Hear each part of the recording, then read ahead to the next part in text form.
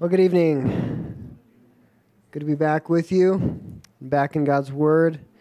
Picking up in Genesis chapter 2, if you want to open your Bibles. And in Genesis chapter 2, we are going to really finish setting the stage. The title of this evening's message is Setting the Stage, because really that's what's happening here is as we go through this account of creation.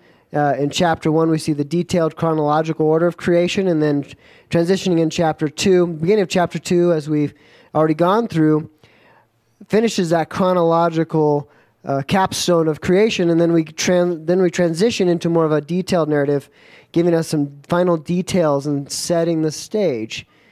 And so we're going to talk about that more. But from a bird's eye view, chapter 2 is essentially the conclusion of that creation narrative, and the first 11 chapters in Genesis are really sort of this prehistory section, and history really begins with the calling of Abram, or Abraham, in chapter 12. So we've learned thus far how important the creation narrative is. We've talked about how the concept of creation is far more important than we may have initially realized. Yes, certainly understanding creation, what we believe about how we got here, whether it's by chance and chaos or whether it's by design, it affects our worldview, doesn't it? It changes how we think, it changes how we live.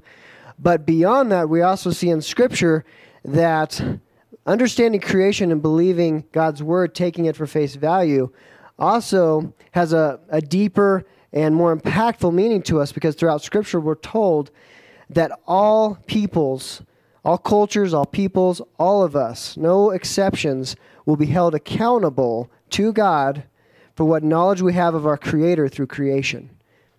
It doesn't matter what culture we were raised in, what era we were raised in, what country we were in, what we were told or not told. Everyone's held accountable for one thing the same, and that's what we did with the knowledge of God by His creation.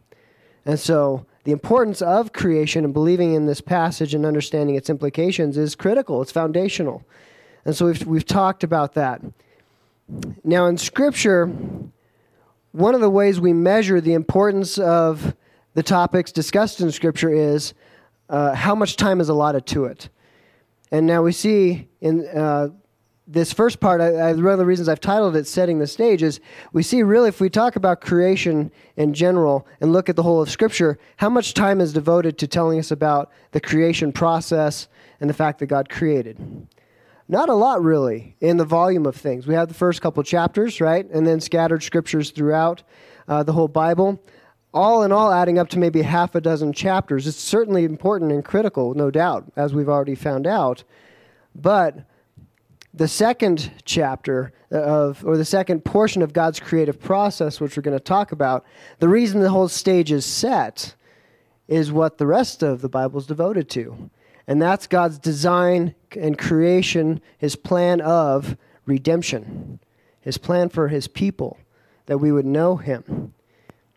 And we look at another way of measuring importance. We look at cost. I heard it mentioned by a commentator in comparing God's work in creation and finishing that with God's work in redemption and finishing that on the cross and with Jesus rising again. What did it cost God? Well, creation, relatively speaking, not to minimize, it didn't cost Him much. But what did redeeming us cost God? His own Son. And so, relatively speaking, God's next work of creation in working in us is of incredible importance. You know, it's kind of like setting a stage. How many have been to Lifehouse Theater? I've been down there quite a few times. Really cool place. And they do a really good job. They put on a great little production. I love going there. And it's always very God-centered and biblically themed, so it's really uplifting. And they put a lot of work into each production. Before anything is set up or put together, obviously, first it starts in the mind of the author, right? The person who wrote that play develops the story and the script and what does it look like and all the aspects of it. And then they do what? They build the stage. And they create all the pieces of the picture and the backdrop and all of the different sets that will go with the different stages throughout that process. And if they were to get all to that place where they built the stage, put all the decorations out and painted everything, got it all set up, and stopped there and just admired that, that'd be kind of silly, wouldn't it? That completely defeats the purpose. The whole point of the stage is what? For the show, the production, the main event, just like a concert. A lot goes into setting up the stage and everything, but you don't go to see the stage. You go to see the person on the stage. You go to see the concert. And in the same way, here we've looked at something amazing in creation. It's incredible. It's a pretty incredible stage God has set. But understand, this is just the stage. This is just the platform. This is just the lights and the cameras and the setup for the most important thing. And that's what God intends to do with us. That's the redemptive process that he then begins. And so this chapter concludes this, and we see God's amazing design in setting this stage. And if God is such a skillful and incredible designer in setting the stage, how much more skillful and incredible of a designer is he in planning our redemption and planning out the plan of salvation for you and I? How incredible that must be, and especially when we consider the comparative importance. And I think of the intricate detail and the mystery of it, as Paul calls it, the mystery of the gospel. It's going to probably take a good portion of eternity for us to really understand all that God has planned for us, why he did it the way he did it. There's so much about it we do not know and understand. And as we step into eternity, I think we'll have lots of time just wrapping our minds around how incredible this creation of his is in our salvation. So setting the stage, that's what this is about. We're going to look at how chapter 2 wraps up the creation, gives us some details, and it takes it from a different angle. We're going to talk about that because there's a major controversy between chapter 1 and chapter 2. Well, this is one of the big issues that those who would doubt the scriptures would point out and say there's basically a major contradiction between chapter 1 and chapter 2. Chapter 1 lays out creation in a certain order and certain details. Chapter 2 completely contradicts it, or so it appears. And we're going to look at that. We're going to examine that. So before we get into chapter 2, we're going to pick up in verse 4. Why don't we go ahead and pray, ask God's blessing on his word before we read. If you'll join me.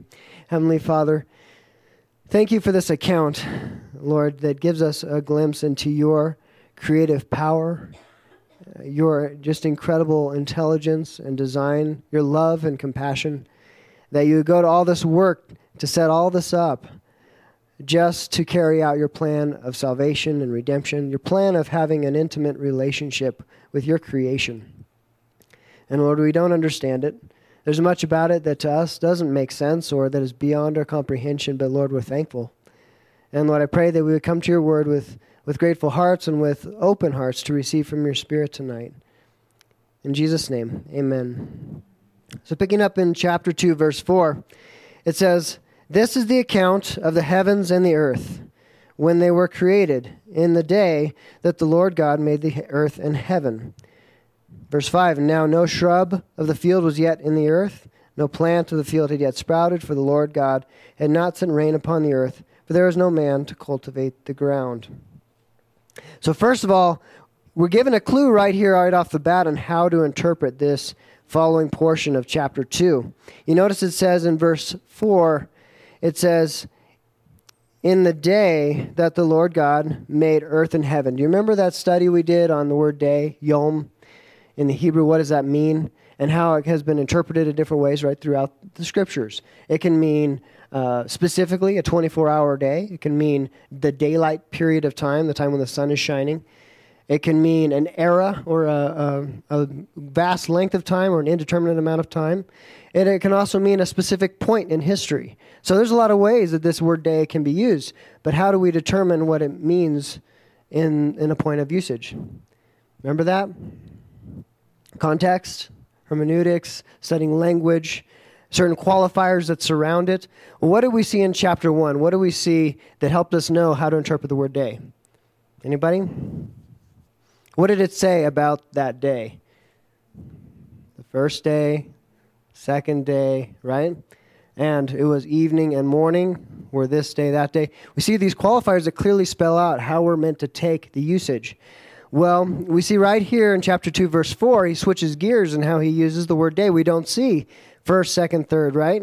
When we see this here. We don't see evening and morning, do we? And so we know that he's not being specific right now. He's not talking about chronological order. And this is important because, excuse me, this is one of those things that will help us properly understand the contrast and comparison between chapter 1 and 2. Because as we just read, it talks about how no shrub in the field had sprouted, nothing had grown, God had not sent rain, man hadn't cultivated the ground. And then it goes right on in the in the next verse to talk about how God created man. Excuse me, get some water here. Apologize. So it appears that if we follow chapter 2 chronologically, that there's a real problem here. It appears that basically it's saying there's no plants created yet, and then God created man, and then the plants came after. Well, if we look at chapter 1, that's not how it went. How can that be? There seems to be a real problem here. Well, we're going to talk about that. But before we do, let's talk a little bit about some of the other words in these first couple verses. It says, one of the other things I want you to notice here in verse 4, it says, for the first time in that day that the Lord God made heaven and earth. Do you notice that it doesn't just say God? All up to this point, it says, in the beginning, God created the heavens and the earth. God did this. God did that. And it simply uses the word Elohim, a pretty generic term for God, a pretty impersonal word for God in the Hebrew. Here, for the first time, he says, Lord God, in this verse. And so not only do we see the different usage of the word day, we also see a different title for God, a different name used for God, a more personal, a more specific name for God. This word Lord God, the word Lord, meaning self-existent or eternal one. It's actually Yahweh or Jehovah, as is modernly interpreted. This is the specific Hebrew or Jewish name of God, coupled with God Elohim. And this is the covenant name of God used here. Very interesting how right here, still in the creation narrative, we see a very specific, very personal name applied to this God that created all things. So we see a switch in narrative. It gets more personal, it gets more detailed, and we see that based on how the word day is used, he's talking not about specific chronological things now. He's transitioned from that. He's now going, let me give you some detail. Let me give you more background as we set this stage, as we paint this picture for what God's about to do for his plan for mankind. I'm going to give you some more details. And it's not really about laying out the order anymore and the time frames. It's about helping us understand relevant details. That's important when we look at this apparent contradiction. So it says, no shrub of the field was yet in the earth, no plant of the field had yet sprouted, for the Lord God had not sent rain upon the earth, and there was no man to cultivate it. But a mist used to rise from the earth and water the whole surface of the ground. So the Lord God formed man from the dust of the ground and breathed into his nostrils the breath of life, and man became a living being. So, according to chapter 1, verse 11 through 14, plants were created on the third day. And yet here it seems to indicate man's presence was after. Well, there's two things I want to give you real quick. First of all, we just talked about it. Obviously, the narrative has changed. He's not talking about chronological order now. He's talking about details. He's given us some different aspects and details about the creation account that he wants us to know. Secondarily, it's kind of like, well, first of all, let me compare it to this. In trying to wrap my mind around it, because at first I wrestled with it as well. It's kind of like if I were to tell you about a family vacation that we went up to Yosemite. We've done those family campouts here with the church, went up to Yosemite. Quite a few of us went. That was a fun trip. We got to do that again, by the way. But if I were to come back and tell you about my trip to Yosemite, I could do it in two different ways. I could spell it out for you chronologically. I could go, well, on the first day we went to this lake and we fished, and then we biked down to the town and we did this, and then on the second day we did this, and I just give you a quick snapshot in order like that. Or I could just list all these different things we did. We went and saw Rainbow Falls, and we went over here, and then we saw Onyx Summit. We saw all these different things, and I could describe all these things to you, and it really wouldn't matter about when they happened. It just all happened on the trip. You see what I'm saying? this part of chapter 2 is like that second part, based on how it is laid out, how the language is used. Secondarily, it seems to indicate that man's tilling is necessary for plants to grow. So there seems to be a specific distinction made here between the wording I want to point out to you. So not only does there seem to be the problem of the order of creation, but it also says that things weren't growing because essentially man hadn't cultivated the ground and it hadn't rained yet. Well, wait a second, that doesn't seem to be consistent with the first chapter. Again, one of the things that we have to pay attention to words and how it's laid out. One of the details we're being given here is it's not about the order of creation, it's about the condition of the earth prior to man's creation. And again, setting that stage, you'll notice he uses some specific words when he's describing this here that are different than in chapter 1. And I'll read that to you. It says, in chapter 1, it says, let the earth sprout vegetation, plants yielding seed. I'm reading from the New American Standard. Fruit trees on the earth bearing fruit after their kind. The earth brought forth vegetation, plants yielding seed after their kind, trees bearing fruit with seed in them after their kind, and God saw that it was good. Now, chapter 2, it says, no shrub of the field was yet in the earth, no plant of the field had yet sprouted. Those words of the field actually weren't present in chapter 1. We're given a little bit more detail there. What's he talking about? He's basically talking about man's interaction, man's stewardship over creation hadn't begun yet. That's the point he's making here. He says, listen, before man actually had been put in place to take care of the earth, to till it, to tend it, because that was part of God's plan. That wasn't just part of the curse. Right from the beginning, it was God's intention and design to give us something to do, to have us tend to creation, to have dominion over it. He spells it out in chapter 1, right? Remember that at the very end. And so this is what he's illustrating here, is that man hadn't taken dominion over the earth yet. He's saying there's no plants in a field. There is no crops being grown or tilled yet, is what he's talking about. Not that no plant has ever grown prior to man being created. Does that make sense? Are you following me on that distinction there? It's very important. This is one of the critical things that are brought up, and you can really get hung up on it. So he's illustrating, first of all, details and without a specific order, clearly, by the language being used. And also, he's illustrating that man's stewardship had not yet begun over creation. That's what he's talking about in this section. Also, he talks about rain. He says, no rain yet, but a mist is what watered the whole earth. It's interesting to note, and we'll read about Noah later, but you think about the flood and you think about the rain during Noah's time, it wasn't just that rain was uncommon. Rain had never happened before. Rain was a new thing for them. Can you imagine how scary and how crazy that would seem to have something that catastrophic happen? Suddenly water in these massive drops was falling from the sky, and you'd never seen that. Before, it was just this mist, this gentle mist that would water everything. Everything was this like giant greenhouse. And now rain suddenly happens at Noah's flood. So we got to understand what a dramatic thing that was. So we're getting, again, a little snippet of detail here as to the climate and how God set up the ecosystem of earth. That his method for watering wasn't like we see it today. It wasn't these clouds that would rain in specific locations. It wasn't this pathetic excuse of an El Nino that we were having. It was everywhere, this consistent method of watering via this mist, via this greenhouse effect, because of that water canopy that he created. So then reading on, it says, the Lord God, again using the same specific title, formed man of the dust of the ground and breathed into his nostrils the breath of life, and man became a living being. So told a little bit more about the creation of humans, creation of mankind here, that he's formed specifically out of the dust of the ground, and God breathed into his nostrils the breath of life.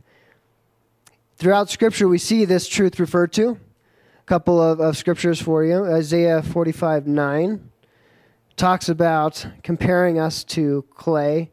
It says, woe to the one who quarrels with his maker, an earthenware vessel among vessels of the earth. Will clay say to the potter, what are you doing?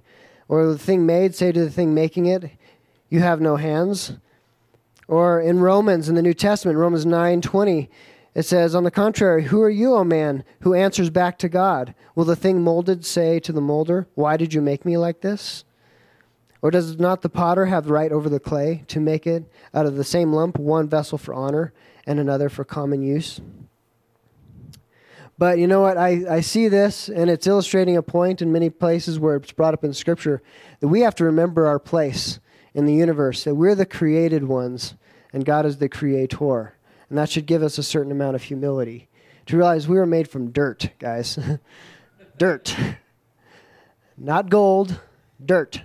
It wasn't some special substance. God scraped his mud together and formed us. And obviously we're a very special, incredible, unique creation. But we should have a certain amount of humility that should be illustrated here. And one of the things I love in Scripture is we're taught not only about the humility we should have as clay to a potter, but also that our Father understands us, that he knows what we're made of. And in Psalms 103, verse 13, it says, "Just as a father has compassion on his children, so the Lord has compassion on those who fear him. For he knows our frame. He knows that we are but dust." So that helps me. We can be hard on ourselves sometimes, can't we? But we can also be pretty hard on each other, pretty judgmental, pretty harsh. And you know what? God is a gracious God. He's a gracious Father. He knows our weakness. He knows the struggle we have in this mortal frame, this dust, this earthen vessel that we live in right now. It comes with certain temptations and frailties and weaknesses that we struggle with, that's at war with our spirit. And God knows that. He's not surprised by that. So when we struggle, when we strive, when we fall, when we're weak because we're just plain sick and tired, God understands. He's there to wrap his arms around us, not whack us with a bat and say, "Get up, you wimp." He's not like that. He knows we're but dust. And I love that he understands our frailty. Something we need to remember, not only for ourselves, but for one another. So reading on, it says in 2, verse 8, God had planted a garden toward the east in Eden, and there he placed the man whom he had formed. So he not only made this whole huge special creation, this earth and its environment, but he made this special spot on earth for man, the special garden, the special place to get him started in taking dominion and stewardship over the earth. He created Eden. In verse 9, it says, "Out of the ground the Lord God caused every tree that is pleasing in the sight and good for food. The tree of life also in the midst of the garden, and the tree of the knowledge of good and evil." Now we're going to talk quite a bit more about these trees in the next chapter, so I'm going to save that for later, because there's plenty to be said in the next chapter when we get to the issue of the fall and Adam's choice, his very poor choice in fruit choosing. He had some good options. He did not choose wisely, as they say. So we're going to get into these trees a little more in chapter 3. I'm going to save that and read on. And it says, "Now a river flowed out of Eden to water the garden, and from there it divided and became 4 rivers. The name of the first is Pishon, and it flows around the whole land of Havilah, where there is gold.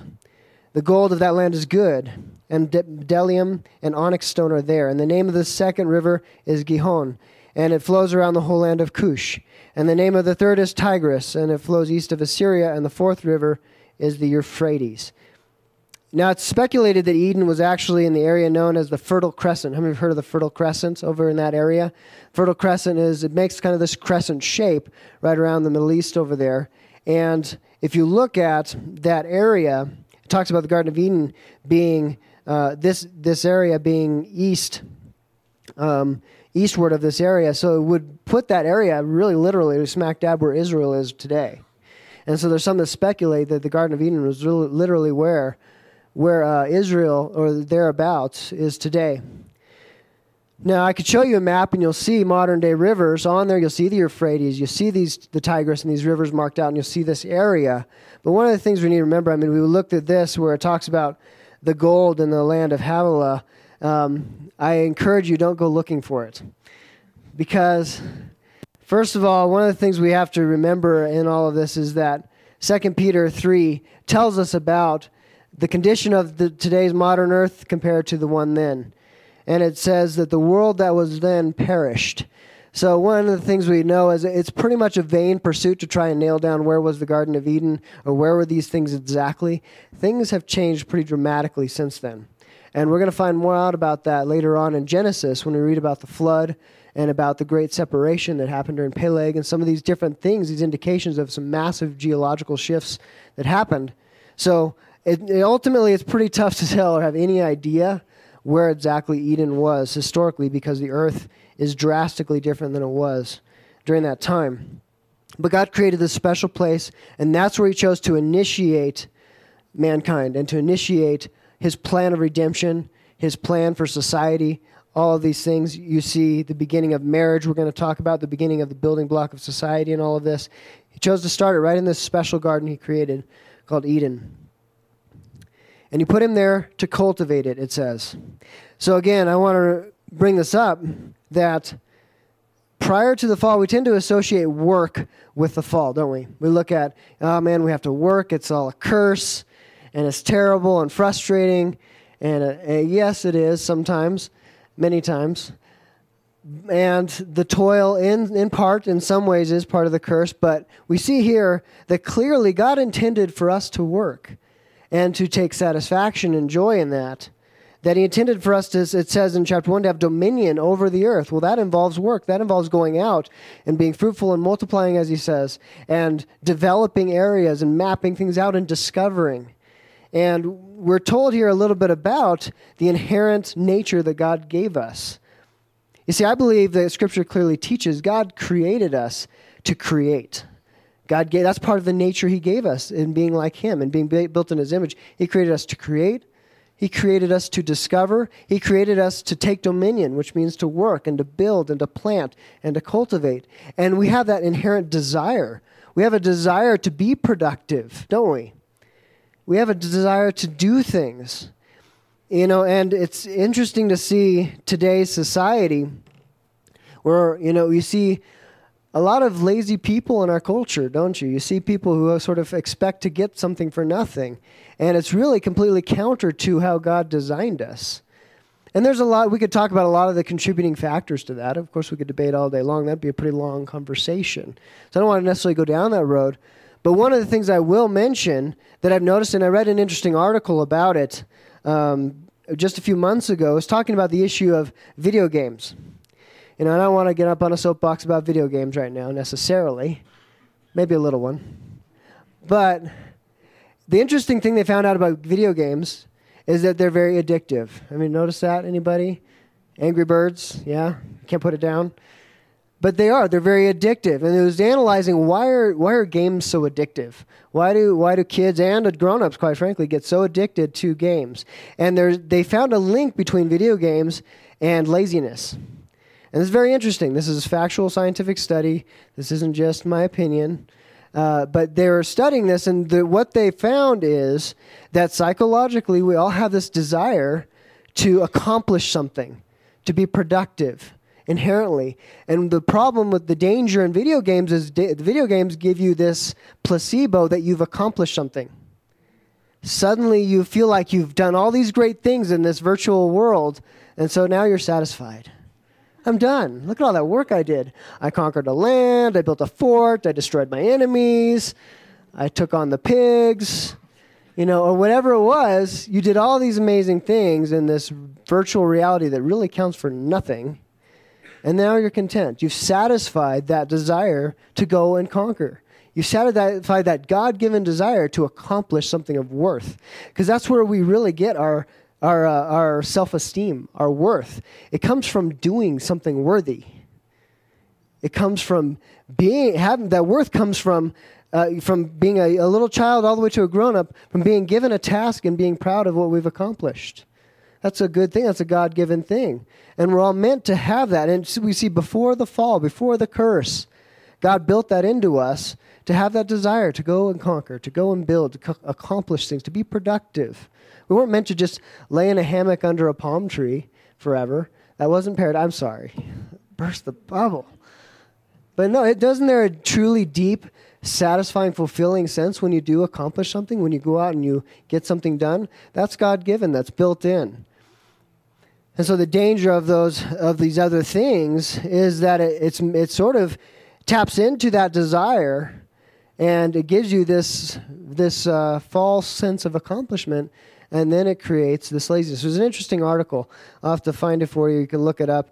But it's interesting how even secular scientists and psychologists in studying human nature and psychology, they've figured this out. They've understood this part of what God designed in us. That we are inherently we don't want to be lazy. We want to accomplish something. We want to get things done. And that's God-given. And And when God said, go and take dominion, he built in us the inherent desire to go and do that very thing, to go and be a good steward of this planet, to build and create, and to do what he intended for us to do. So then, reading on in verse 16, it says, then the Lord God commanded the man, saying, from any tree of the garden you may eat freely, but from the tree of the knowledge of good and evil you shall not eat. For in the day that you eat from it, you will surely die. So pretty straightforward warning there. One thing to note, was Eve here when God gave this command? Initially, no, she was not. More on that later. But then God said to Adam, it is not good for man to be alone. I will make him a helper suitable for him. And so out of the ground, the Lord God formed every beast of the field and every bird of the sky, and he brought them to the man to see what he would call them. And whatever the man called a living creature, that was its name. Now from this passage, I think we can deduce that even though it seems to be a relatively short story, Adam was probably in the garden for quite some time before he made that bad decision. Can you imagine how long it took to name all the animals? How long would that take? You know how many different animal species there are? Man, what a monumental task. We've given this one little snippet in one verse, but just think about that one process alone that God gave to Adam in taking dominion and in being a steward. That's a pretty monumental task.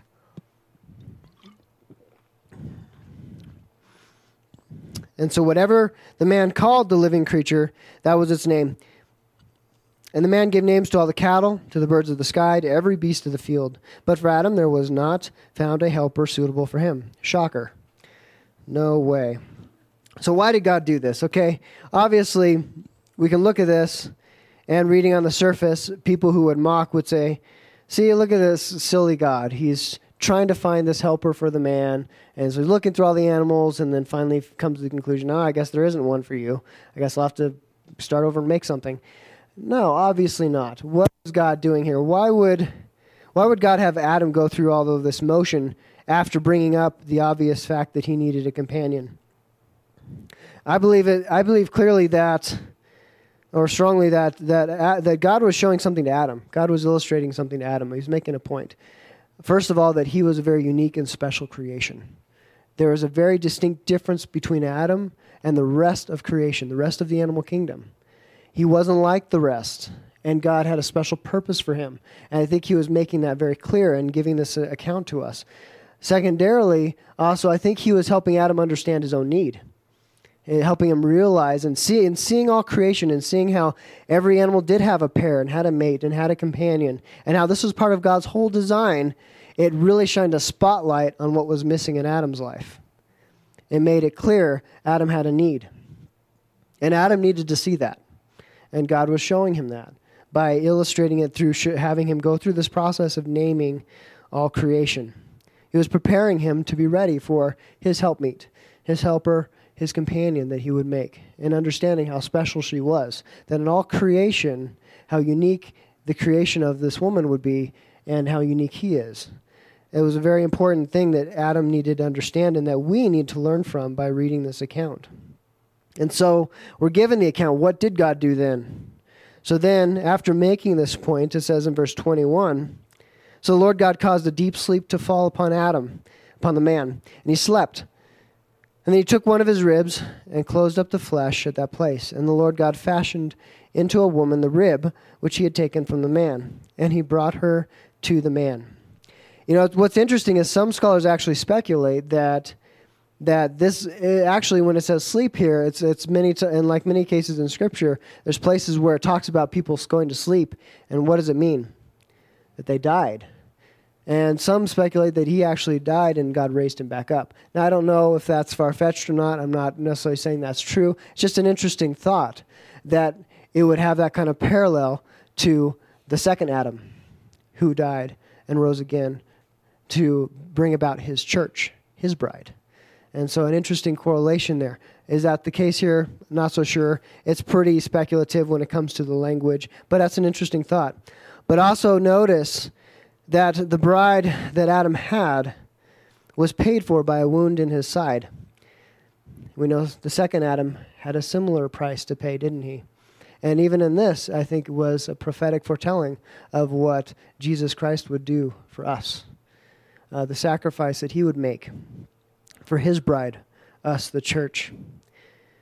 Picking up in verse 23, and the man said, "Now this is bone of my bones and flesh of my flesh."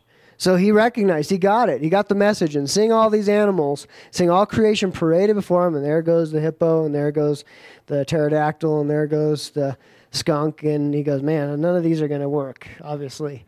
He finally sees the woman, the perfectly designed helper and companion for him. He goes, yeah, finally, something that's the same, that's just like me, something that's compatible. Bone of my bones, flesh of my flesh. She should be called, whoa, man. I mean, woman. Because she was taken out of man. For this reason, a man shall leave his father and mother and be joined to his wife, and they shall become one flesh. So here we see what? The institution of marriage. This is the first marriage. This is how we know God himself designed marriage.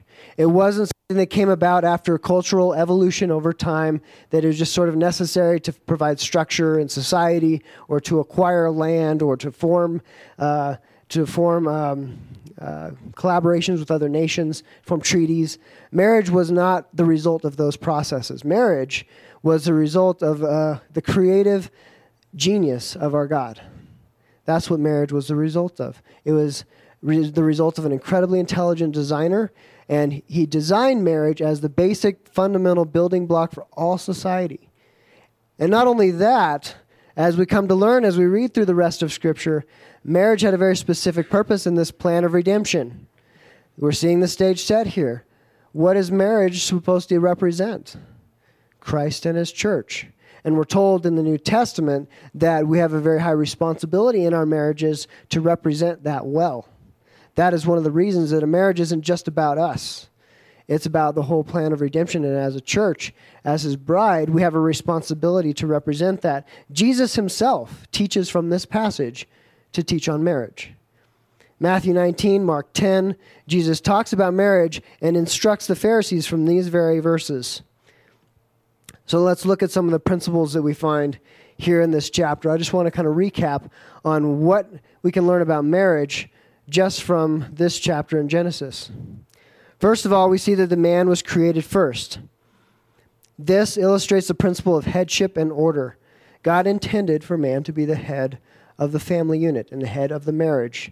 And we see this clearly spelled out in 1 Corinthians 11, 1 Timothy 2, Ephesians 5, 2 Peter. I'll talk about how that order is meant to work. And many of these refer to creation as their justification for God's design in marriage. So we see here, the man was made first, the helper was brought to him. And so illustrating that he is the head of that relationship, and she is the companion and the complement and the support to that. It's the order of it. Make the distinction, though. It is not to illustrate which one's more valuable than the other, which one's more important than the other. There is an equal plane here as far as value. To say that the man is the head of the wife is not to say she is lesser. It's to say she has a different role. We understand that. This isn't about equality. We're not going to get into that whole debate. We're not going to, this is nothing to do with value. Obviously, and Jesus illustrates it very clearly if we read his teachings and what he said. He didn't value man any more than a woman. But there's an order, and there's a specific purpose in it. Is Christ head of the church, or are we equal partners with Christ? Christ is head of the church. What is marriage supposed to represent? Christ and his church. There's a reason for this design. Can you see that? And so this isn't about equality or about value. God is proving a point here, and this is part of his design, his amazing design. So we see the order in the roles, the various roles based on the order of creation, and we see that confirmed throughout Scripture. Also, we see that very thing illustrated in the fact that God commanded Adam to not eat of the tree. And we're not told anywhere else that God commanded Eve directly. And so it's implied that Adam was given the responsibility to be the spiritual leader of his home. He was given the responsibility to lead his wife in the obedience of God, to pass on the commands he had been given to that point. and to be the spiritual leader, to step up in that responsibility. It was not good the man was alone. I know there's plenty of jokes to be made about that, so I'm not even going to go there. But understand that the woman was created to be man's helper, man's companion. That is the design. It wasn't because of a lack in creation. In other words, God didn't, like we just talked about, God didn't finish this creation process and go, forgot to create a helper for Adam. How did that happen? He's all by himself, and he's obviously going to see all the rest of creation has a companion. I guess we should do something about that. No, it wasn't a design flaw. It wasn't that Adam was originally intended to be on his own and fine with that. No. Not just as much as the woman was created for the man, the woman was created to be a helper. The man was created to need a helper.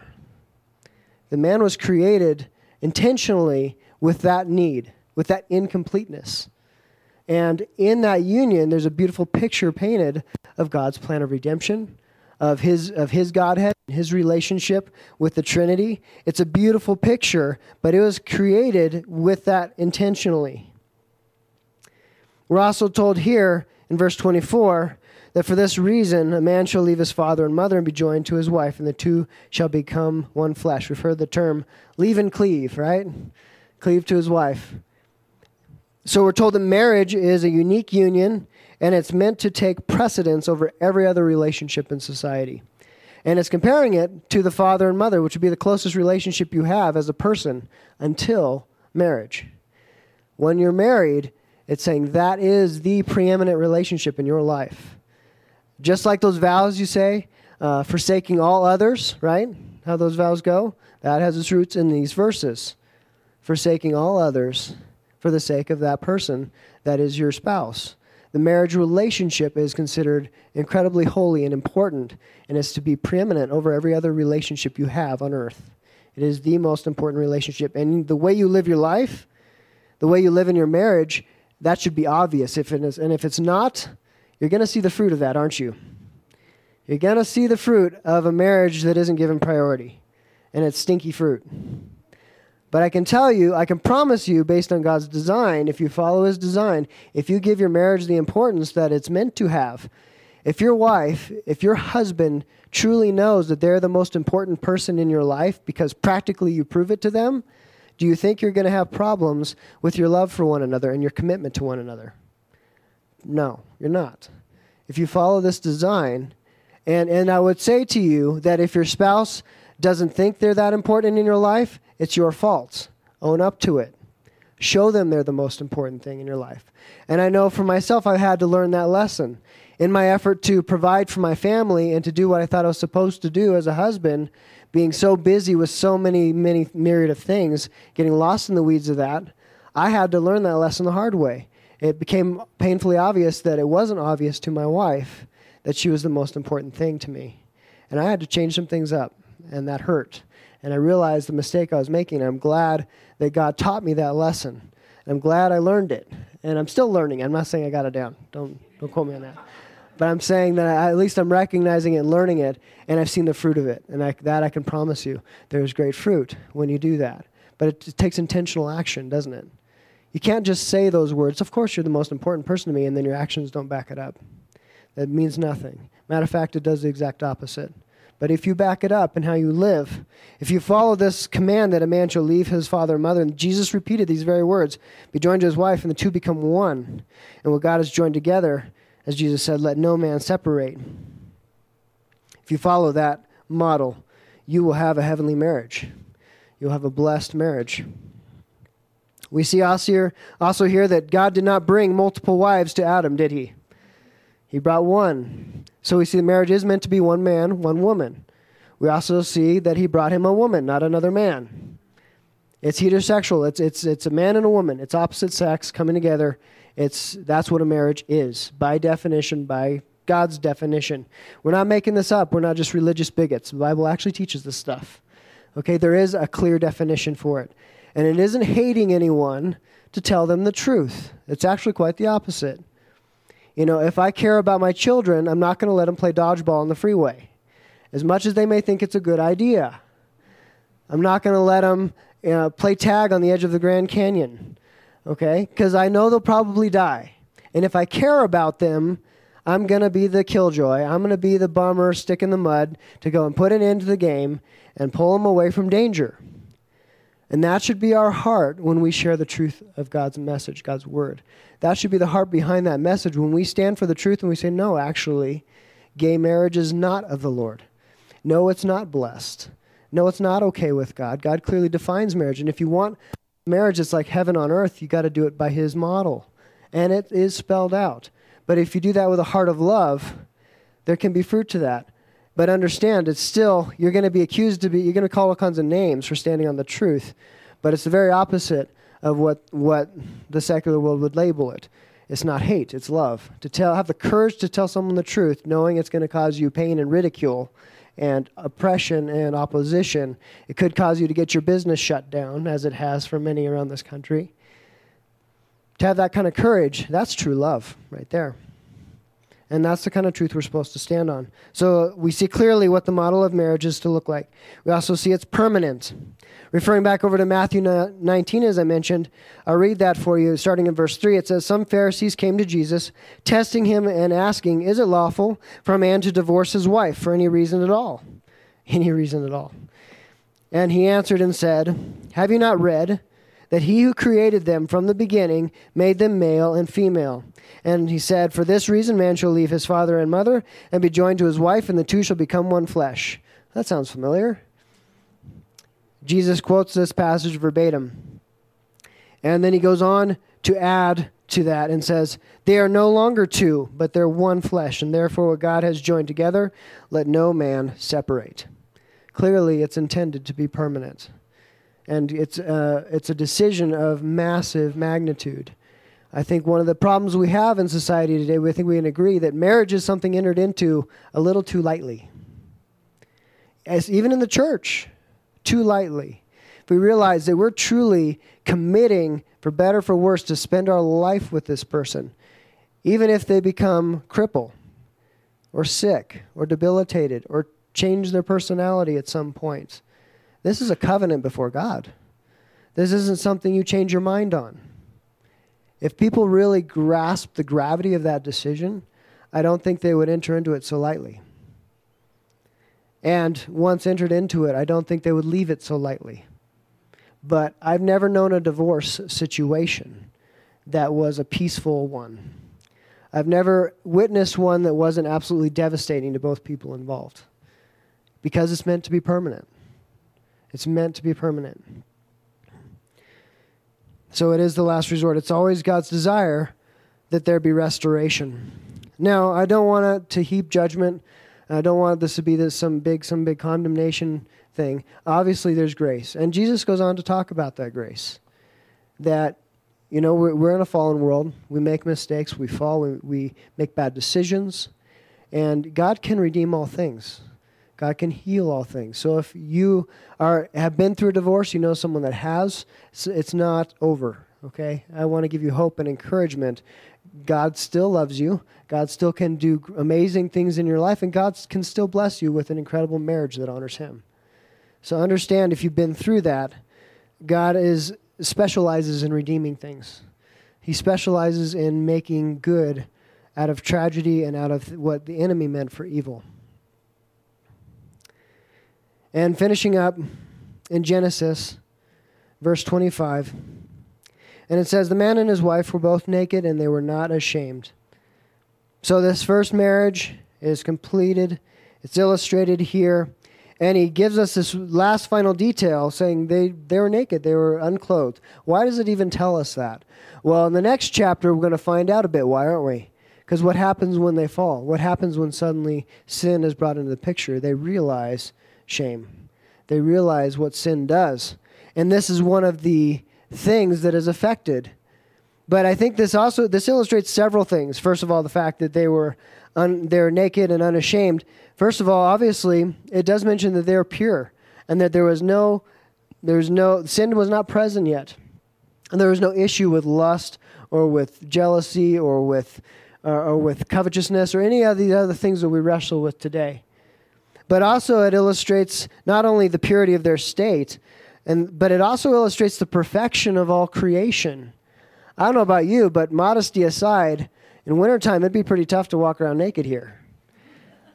And so this tells you a little bit about not just the state of affairs of their purity before God and their relationship with God and how God made them spiritually and mentally, but also just, again, reiterating what the climate was like, how perfect creation was, that they're completely comfortable, that nothing was needed, nothing additional was needed to enjoy all of God's creation and to live in perfect harmony in it. It illustrates that fact as well. What kind of world God created that was that perfect. You didn't need a jacket. You didn't need shoes. You didn't need any of that stuff. Pretty awesome. So the stage is set. The stage is set for the initiation of this whole incredible saga of redemption, of salvation, of how God is going to bring about a meaningful, personal, chosen relationship with his creation. One where we're going to enjoy it for all eternity, and we're going to see how what he gave in the Garden of Eden was a glimpse of what ultimately we'll get after we voluntarily choose him and get to spend eternity with him. Garden of Eden was just a taste of that. How eternity is going to reflect all that the Garden of Eden was supposed to be and could have been. It's interesting, and we're going to talk about it more next week, how there's some correlation between Revelation and Genesis, when we see how the earth started out, and then ultimately we come full circle to where we end up after final judgment, and we get to enter into eternity, into God's rest, into no more pain, no more crying, no more tears, the perfect existence, and we're locked in. No more bad decisions, no more eating from the wrong tree. And we get to have that security for all eternity. So the stage is set. Next week, we're going to dive into how this all begins. Starts out with some pretty serious drama, doesn't it? And there's something to be learned from all of it. But in all of it, it gives us hope. It helps us know that an incredible designer, a masterful designer who loves us intimately, wants us to know him personally. And he chose us. And he put this plan together because he wanted us to have a true, meaningful relationship with him. And it's beyond our comprehension. It's amazing. It's incredible. And if creation itself is such an incredible design, how much more where the bulk of Scripture is dedicated to this plan of redemption, how much more so is that plan? And learning about it, seeing how it unfolds, it's going to be good stuff. So with that, let's pray. Heavenly Father, thank you for your love for us. Thank you that you know us. Thank you for the things you created purely for the sake of us enjoying them. And thank you for the things that you created that illustrate a bigger plan and purpose. All of these things in some miraculous way point to you and point to your plan and purpose. None of it was just for the sake of it. None of it was by accident. Everything had a specific purpose according to your design. And so, Lord, I pray that we would see you working in and around our lives even now. Lord, you haven't stopped working. So help us to know what you're doing, to follow you, to interact with you, to walk with you on a daily basis. And so, Lord, we thank you for your word. Help us to walk in it. I pray your blessing on each person as they go out from here tonight. In Jesus' name, amen.